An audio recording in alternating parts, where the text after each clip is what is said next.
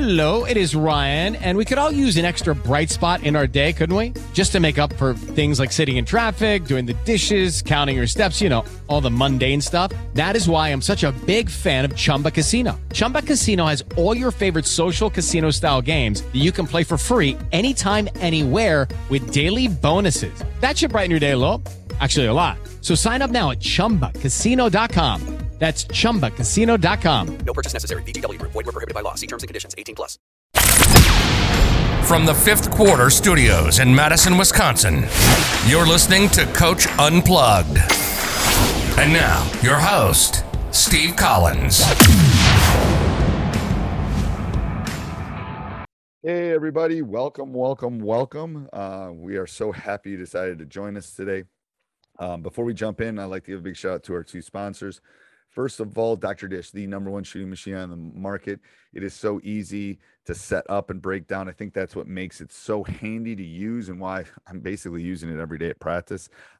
Mention Coach Unplugged and they'll give you $400. You said that right, $400 off your next purchase.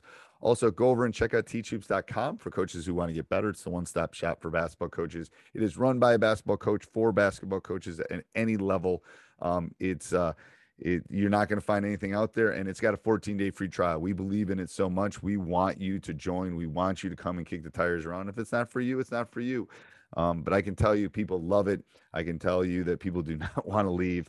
Go over and check it out. And it's got everything from clinics to videos to me talking, to lessons, to courses, to handouts, to practice planning, to parenting, to whatever you need as a basketball coach. It's got it in there. Also, go over and check out our other podcasts, High School Hoops, 5-Minute Basketball Coaching Podcast, Funnel Down Defense, and leave a 5-star review. We'd love those. All right, let's head off to the podcast. Today, we're going to talk about combination defense and free throw ladders and, try AAU tryouts and all those kind of things in a call that I had recently with another teachhoops.com member. So again, I'm just trying to show you what you would get if you come over and join us. I'm going to go through the questions people have sent me, and then we go from there. Someone jumps in. That's great. If they don't jump in, then it'll be just me talking to you, the listener, whoever's listening at this point, if anyone's ever listening to this. So if I look over to the side here, it's because I'm grabbing my sheet here. So the first question was about running combination defenses. We haven't run much this year, but let me just show you a couple things that we do with that. I'm going to pull up the whiteboard, so those of you that are listening to the podcast at this point will be a little different. But so I'll try to describe as well as I can. So here is, so the most common is probably a box and one or a diamond in one, and then you have a triangle in two. We run a lot of 1-3-1 in our program, so obviously we can set a guy up at the top, two guys at the elbow, one guy at the bottom, and then a diamond in one is pretty easy. The drops are the same for the wings. Ball goes opposite, they sink. You have one guy chasing or one person chasing. Top person takes elbow. Bottom person can go to the bottom person here can go all the way out. So the drops are very similar. If you have an aircraft carrier down here, you can leave them in there.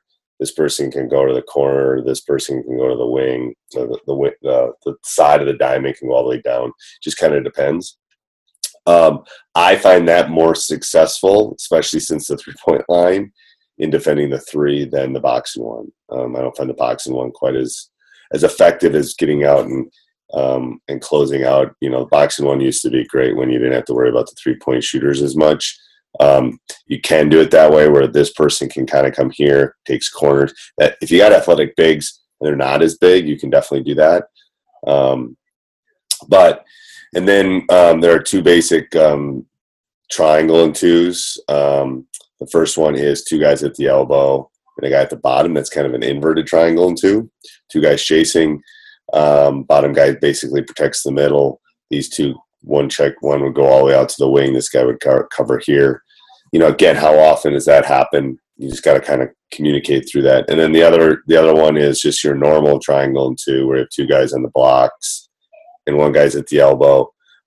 This one, unless you're chasing the two guys you're chasing are shooters, that one's not quite as effective as the inverted triangle and 2. So they wanted me, and again, we can come back and re-talk about this for the people that had questions on it, and send me questions for office hours for sure. So I'm going to close this, and then I'm going to grab my sheet and I'm going to look. How do you score against the 1-3-1? I'm not going to tell you all the secrets with that, but just because of this week, we play somebody that has it, and they might be watching or listening. But I will definitely talk about that next week or our next set of office hours. But there are gaps in a 1-3-1 stuff, especially if you can get behind the 3 part, the 1-3-1. If you can get behind that 1-3-1 part, the 2-1-2 is good, and overload is good. I know I've talked about my cheer overload. That seems to be an effective way to tackle it. We had a discussion about free throws and kind of talking about how to tackle free throws. And one of the things that I do for free throws, and I found it good, even though we're probably an average free throw shooting team this year, but we call our free throw ladder. And I'll show you what this does. So what this does is it basically, so you have everybody shoot, and I'm just going to erase a little bit of this here. For those of you who are listening, you'll just have to pause for a second and think about the meaning of life. But anyway, so what I do with the free throw ladder is, I'll have them shoot a couple hundred free throws. And then what I will do is I will start a ladder, and I'm going to use this one. And let's say John is number 1. Okay. He's my best free throw shooter, and I can't spell today, but John. And then let's say Sam is number 2. And then let's say Nick is number 3. And then 4 is Joe. Okay, I'm trying to pick easy names right here. And then we go all the way down. Maybe you keep 15 on your team. How many you keep on your team? So what I do is it's a free throw ladder. So the thing about free throws, and there's tons of, I can give you a list of different ways of tackling free throws. I do this as it's a quick, fast way to do competitions. And the object is to be number 1. The object is to be John up here at the top and be the best free throw shooter on our team. And what I've done in the past is if you're 1 and you're on the court, you get the technicals. But anyway, so what I do is if I have an odd number, so let's say we have 15 players, one gets a bye this week, okay, or the first time we play. So 1 gets the bye, and then 2 would play 3, 4 would play 5, and 15 would play 1 just for fun, okay. Then the next week we would have 1 play 2, 3 play 4. So the object is if you win, you move up the ladder, and if you lose, you go down the ladder. You do not want to be the bottom guy in the bottom part of the ladder. And if you have odd guys, you can definitely work that out at the end, and someone goes over and just makes 10 or something like that. But every other contest, the number 1 person gets a bye because of the top. So they get a bye this week, or they don't get a bye. They get a bye, or they don't get a bye. So if you have an even number, it's easier. But I know a lot of us keep odd number players in our team. So you can work that. But John basically, or the top person, gets the bye every other week. And then it gives a competition. And they don't cheat. I think the biggest part of it, especially, how many free throws did you make? Oh, I was 9 for 10, man. I was 10 for 10, coach. It's like, unless I'm watching them, you never exactly know what or how they're shooting from the free throw line. So I think that's a really big aspect of it, really communicating to them and kind of talking that way. So that's the first one. Like I said, if people have more questions on the free throw ladders, I can definitely show that to them. I have tons of that kind of stuff. Hey guys, it is Ryan. I'm not sure if you know this about me, but I'm a bit of a fun fanatic when I can. I like to work, but I like fun too. It's a thing. And now the truth is out there. I can tell you about my favorite place to have fun. Chumba Casino. They have hundreds of social casino style games to choose from with new games released each week. You can play for free anytime, anywhere. And each day brings a new chance to collect daily bonuses. So join me in the fun. Sign up now at ChumbaCasino.com. No purchase necessary. VGW Group. Void where prohibited by law. See terms and conditions. 18+. All right, so let me look. Oh, last thing was somebody asked about tryouts, like a middle school tryout. Where did I put that? I think I put that here.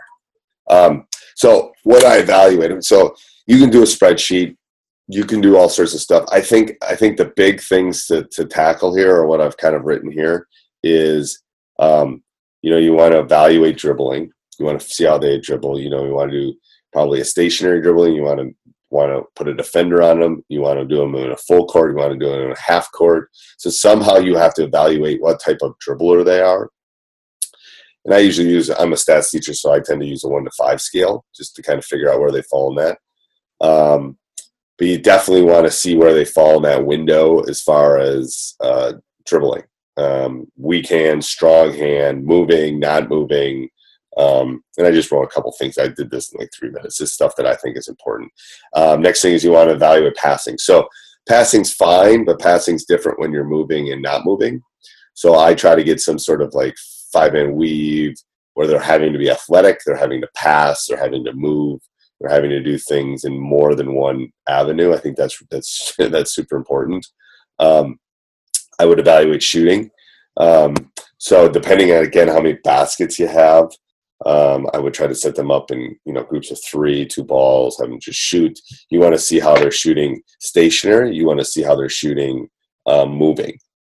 So I have some full court drills I do. I have some stationary where they're just in lines and they're shooting and they're getting a rebound, passing to the next person. I just want to see form. I want to see how they shoot, both stationary and both moving. Then I think a super important part, especially when they're in middle school, is how athletic are they. So you can do running. You can do what I put down here, line grabbers. Anything where you can kind of see how athletic they are, how fast they are, how they move side to side. That's not the end all, definitely for a middle schooler. But I think when you're evaluating and picking a team, you definitely want to see where they fall in that spectrum of athleticism. You can evaluate height. You can evaluate things like that by just looking at them. But I think with athleticism, you need to get them moving. And then I think you want some sort of competition. I try to keep it in the small game category, 2-on-2, 3-on-3, where they're just moving and doing, stuff where, you can't hide 2-on-2 and 3-on-3. That's why I think it's, especially for this, I do 1-on-1 in my tryouts even. Because you, as the 13th player, better be able to guard the first player, because you're going to have to do that in practice at times. And how can you do that, and how effective are you at doing that? So the 1-on-1, 2-on-2, 3-on-3, sure. At some point, you're going to do 5-on-5 to see how the entire thing works. But I think you really want to spend some time on those small game things when you're evaluating 5th through 8th grade. I mean, I do it with my guys even. There's things I can't see when they're playing 5-on-5. I mean, if you put me out with 4 NBA All-Stars, you're going to notice that I'm not very good, but that I can hide. It's that kind of thing. So it's really hard to do that when you're playing 1-on-1, 2-on-2, 3-on-3. So I think those are all really good things to look at while you're evaluating a middle school tryout. So I think I got to all the questions this week that people had sent me. They wanted me to talk about the combination defenses. So, and it's hard when if we can go over these again in the next set of office hours, but talked about how to tackle 1-3-1, obviously that 2-1-2 overloading aside. We talked about the free throw ladder, and we can add to that definitely if people need more things. And then we talked about middle school tryouts or a youth tryout. And I can show you what I do with my tryouts or what I do with my youth program. A lot of the stuff I just sent you is the stuff that we do with our youth program, as far as evaluating and trying to figure out where the kids belong and kind of that. So, so hopefully that was everything everyone was looking for. And if you have any other questions, or we'll meet again in a couple of weeks, send them off to me. You can show up. You can be a fly on the wall. You can just send me the messages and I'll do them. whichever way is easiest for you, I'm here to help you. And hey, everybody, I hope you're enjoying the podcast. Make sure you subscribe, like. We love those. And send me an email, steve@teachhoops.com. Tell me what you want to hear in the future. Also, go over and check out teachhoops.com for coaches who want to get better. Have a great day. Sports Social Podcast Network.